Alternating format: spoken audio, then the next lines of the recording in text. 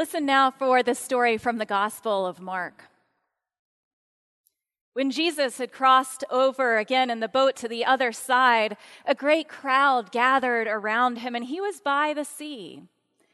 Then one of the leaders of the synagogue, named Jairus, came, and when he saw him, fell at his feet and begged him repeatedly, "My little daughter is at the point of death. Come, lay your hands on her so that she might be made well and live." So he went with him. And a large crowd followed him and pressed in on him. Now there was a woman who had been suffering from hemorrhages for 12 years. She had endured much under many physicians and had spent all that she had. And she was no better, but rather grew worse. She had heard about Jesus and came up behind him in the crowd and touched his cloak. For she said, "If I but touch his clothes, I will be made well." Immediately, her hemorrhage stopped, and she felt in her body that she was healed of her disease. Immediately aware of the power that had gone forth from him, Jesus turned about in the crowd and said, "Who touched my clothes?" And his disciples said to him, "You see the crowd pressing in on you. How can you say, 'Who touched me?'" He looked all around to see who had done it. But the woman, knowing what had happened to her, came in fear and trembling, fell down before him, and told him the whole truth. He said to her, "Daughter, your faith has made you well. Go in peace and be healed of your disease." While he was still speaking, some people came from the leader's house to say, "Your daughter is dead. Why trouble the teacher any further?"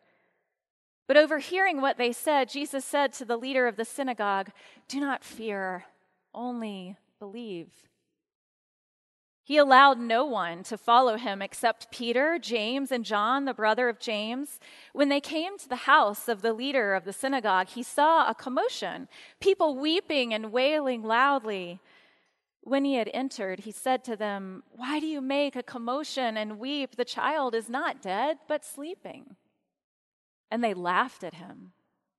Then he put them all outside and took the child's father and mother and those who were with him and went into where the child was. He took her by the hand and said, "Little girl, get up." And immediately the girl got up and began to walk around. She was 12 years of age, and at this they were overcome with amazement. And he strictly ordered them that no one should know this, and told them to give her something to eat. The word of the Lord. What happened to you? What happened to you? I was browsing Father's Day gifts for my grandfather, who loves books. My parents have a deal with him that he can't bring one more in unless he sends one more back out. I was browsing books on Amazon to see what might be a good Father's Day gift, and Oprah's new title leapt from the screen. Have you seen it? There's a human figure on the front in soft spa blues and greens. For a moment, I imagined my grandfather on Father's Day carefully closing a sentimental card and setting it aside and picking up the rectangle wrapped with festive tape, a book. Will it be fiction, a mystery, a breakout novel for summer beach reading? My daydream shifted a bit as I imagined him setting the paper aside and turning it over, his eyes growing wide. Whoa! What happened to me? What happened to me? I moved to a new city, I lost your grandmother, and I had to spend 15 months in a condo with a cat. What happened to me? What happened to you? Have you lost your mind? Okay, so that would have been a radically inappropriate gift, but I was intrigued. What happened to you? Conversations on Trauma, Resilience, and Healing by Oprah Winfrey and Dr. Bruce Perry. It seemed like exactly what every good pastor should be reading right now, and so I looked for a copy for myself. I looked on the indie bookstore, no copies. Then Amazon, back-ordered indefinitely. So I tried the library. I am now 428th on the line to borrow a copy. I realized that I couldn't have ordered the book for my grandfather had I wanted to. And I thought, well, good grief. What has happened to us that the entire world has instantaneously ordered a book called What Happened to You? What happened to us? What is it that has America tuning in monthly to nostalgia television reunions of the late 90s and early 2000s sitcoms? We were invited back to the Smelly Cat Cafe with Jennifer Aniston and the cast of Friends. Jed Bartlett and Josh Lyman took us back to the West Wing, where presidents stayed up late into the night to wax poetic on democratic philosophy with hopeful young leaders. Leslie Knope and the Parks and Rec crew brought back Little Sebastian and reminded us to treat yourself. And treat ourselves we have. Over the past year, we redesigned our homes like never before. During the pandemic, American spending on home improvement grew at twice the rate of other retail categories, $352 billion strong in 2021, up from $290 billion in 2017.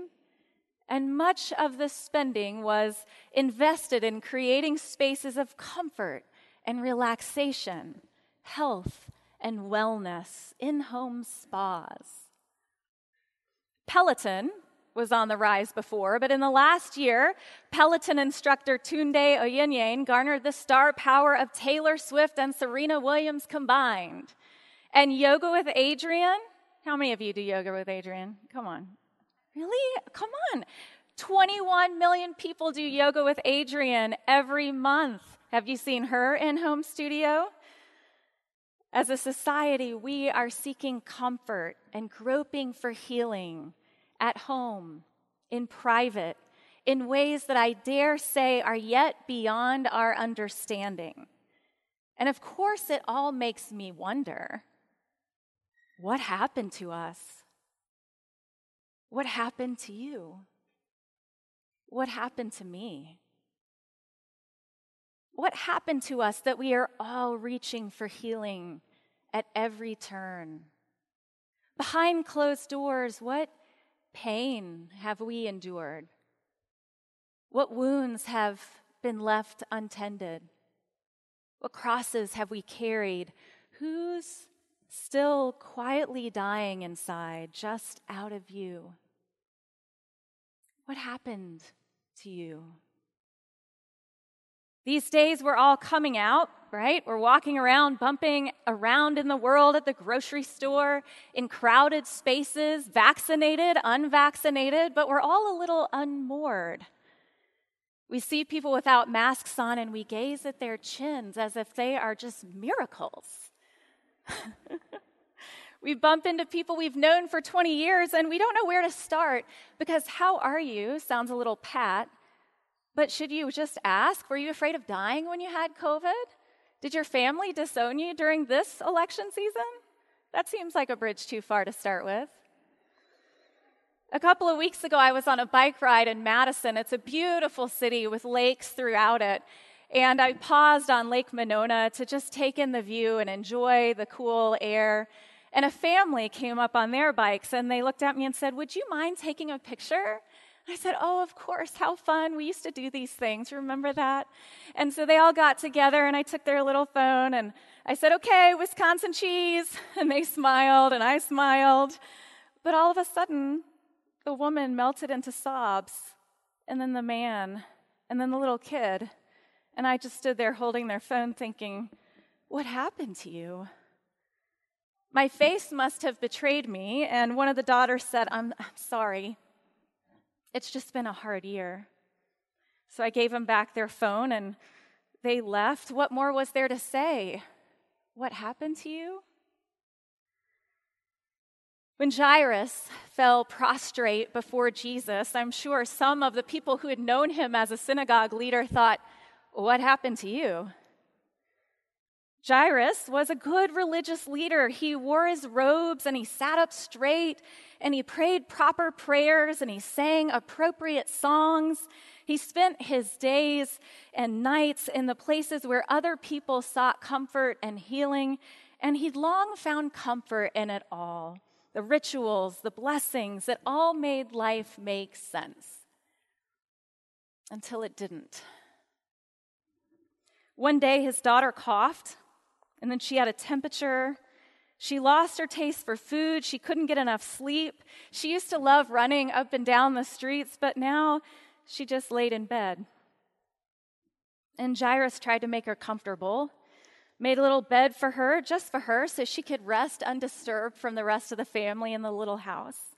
He brought herbs and teas from the market, just like his grandmother used to try to get her to sit up and be curious about life again, but nothing worked. He prayed the Psalms, and she laid there still.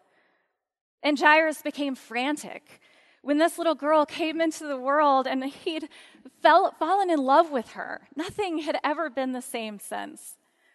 That baby girl, the one who changed everything, now just barely coming of age, she was at the point of death.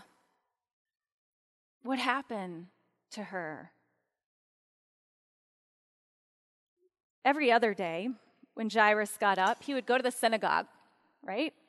And he would lead the prayers, and he would find comfort in the songs, and that was enough. But on that day, after standing with his daughter at the point of death, Jairus didn't go back to the synagogue. He ran through the streets, frantic. Where is he? Where is he? Can you help me find him? And he fell down before a man he never thought he would need. Let her live. Let her live. Heal her. He prayed these unelegant prayers before an altar he never imagined he'd bow down before. And everyone who'd been in the synagogue every other weekend before that thought, what happened to you? Jairus, like so many of us, had grieved at home, worried in private, struggled in secret, groped for comfort, and prayed for healing behind closed doors until he couldn't anymore.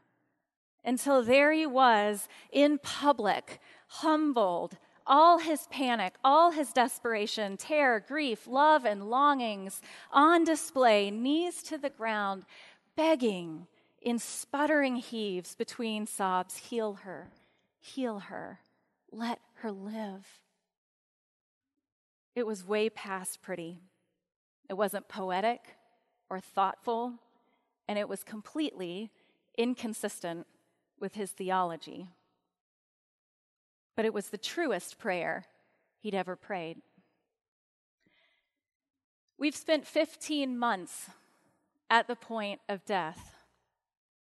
How many of us have sat in our own homes and prayed like Jairus at altars of desperation, on our pillows, on our porch swings, on our yoga mats, and to the mirrored screen after ending a FaceTime call?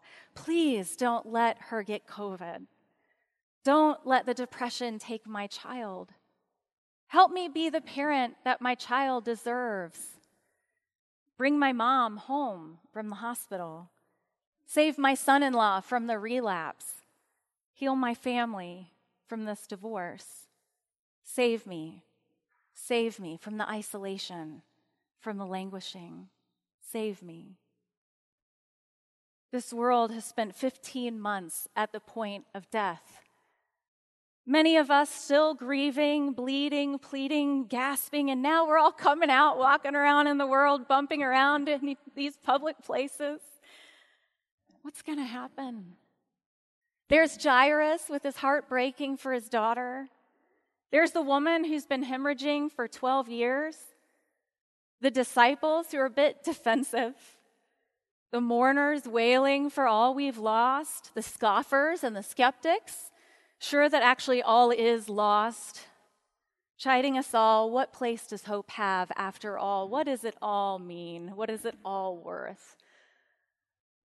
It's no wonder the mom in the photograph broke down crying. They'd probably gone to the farmer's market for the first time in a year and a half and bumped into Statler and Waldorf at the Muppet Family reunion. It's just all so much right now. So much has happened to us.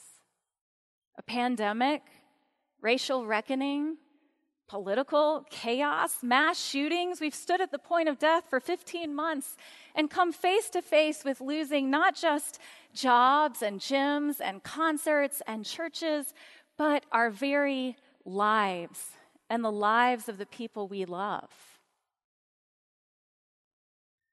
And that has left us tender. Oh, so tender. Underneath our masks and our makeup, our high heels and our hiking shoes, we're still reckoning with the reality that we came face to face with death and we couldn't get used to it. Shouldn't get used to it. Because we love so deeply, give ourselves so wholly. God made us that way. God made us to love, to live, to thrive. It's no wonder that Jesus pulled Jairus and his wife through that crowd into the house, back into the room with that little girl and said, "Don't give up hope. Don't give up on life. Don't give up on love. Don't give up on God." God's mercies are new this morning. They're new every morning. As we rush out to see the people that we have missed, travel to the places we have longed to see, as our society presses us to get up and go out and move on, even as well-meaning environments push us to make meaning of all we've been through, I imagine some of us will feel a little out of step. We're not sure yet what has happened to us, not ready to talk about trauma and healing. And that's okay. Oprah's book took a week to sell out, but it took her a whole lifetime to write. Sometimes the best we can do is reach out for the hem of a garment, go to a yoga class, fall on our knees in front of a friend, gather for a family photograph, or even go back home where someone lies at the point of death and hold their hand.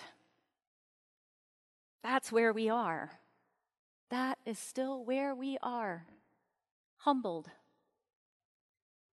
Walking around with gyrous hearts and bleeding wounds that no one can seem to stop. Grasping and groping and hoping that someone will reach back. Desperately hoping that someone will reach back. Church, we have to reach back. Our world is hurting. We are hurting. Our loved ones are hurting. And God calls us to reach back. Before the pandemic, our churches were riddled with institutional anxiety. Our committees and our sessions, our conferences and worship services were filled with concern about whether or not the church was dying and how the church could be relevant to new and younger generations. And I get it. Believe me, I have been part of dying churches and thriving churches, and I have spent more time than you can imagine thinking about all of this. But right now, our world is hurting. Our world is a bundle of human need. People are grieving the loss of precious loved ones, scared stiff living in a society saturated with death, and frantically trying to piece together family lives in an economy where things just don't add up for a lot of people. And they wonder, does anyone care?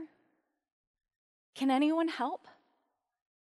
Will anyone see me through this? Can anyone hold my hand through this dark night until the morning comes? Friends, this is why church exists. This is why God sent Jesus into the world to call disciples, so that we could stand up and say, yes, yes, I do, I can, I will, with God's help, yes. Reach back. Reach back. Church, if we pause and notice people's pain and offer ourselves as channels of God's mercy, we won't worry so much about whether or not the church is dying. We'll be too busy just being the church and allowing God's healing presence to flow through us. I spent most of the pandemic on the 32nd floor of a high-rise apartment building, 980 square feet, one door that opened to get a little bit of fresh air. And every day, I would put on my mask and hold my breath for all those floors down the elevator, praying that I wouldn't catch the disease on the way down to take a walk. And I would walk out in the streets of Midtown Atlanta. And some of you know Midtown Atlanta. Usually it's just cars rushing past. I walked straight down the middle of Piedmont and Peachtree. No one was out. And I looked around and wondered where God was. I went back up and spent my days on the phone and on Zoom, listening to people talk about dropping their spouses of 60 years at the emergency room door, terrified that they would never hold their hand again. I met exhausted doctors and nurses for lunch outside of their clinics and prayed with them that the food and the afternoon sun and the Spirit of God would get them through the rest of that day. I watched young Black Lives Matter activists carry pizza from my church courtyard across the street to the steps of the state capitol to National Guards persons. I rode with 20-somethings who worked in tech by day and at night served as street medics to protesters. And I reminded them, like the mother I wasn't, that they really should sleep sometime. And through all of it, what happened to me? Well, my Jairus pastor heart broke. And I was changed. I was changed deeply. I saw Jesus in so many humble healers, sensed God's Spirit rushing to tend to the grieved and the afflicted. And before I had words to talk about what was happening, I was led little by little into a new chapter in my own life and vocation, a chapter that led from Atlanta to Madison and into a deep yearning for a community committed to following the humble healer wherever he might lead. Friends, we cannot, will not, walk away from this experience unchanged. What has happened in this world in recent days is too cataclysmic. The question is simply, how will we be changed? Will we allow ourselves to be touched and moved by the suffering of the world? Or will we stand outside the walls where scoffers and wailers keep death and healing at arm's length? Well, as we all run back to church and back to normal, keep your eyes open, because Jesus might just be running the other direction, to Jairus' house, to your neighbor's house, maybe your house. Have the courage to follow him there, and you might be surprised at what happens to you.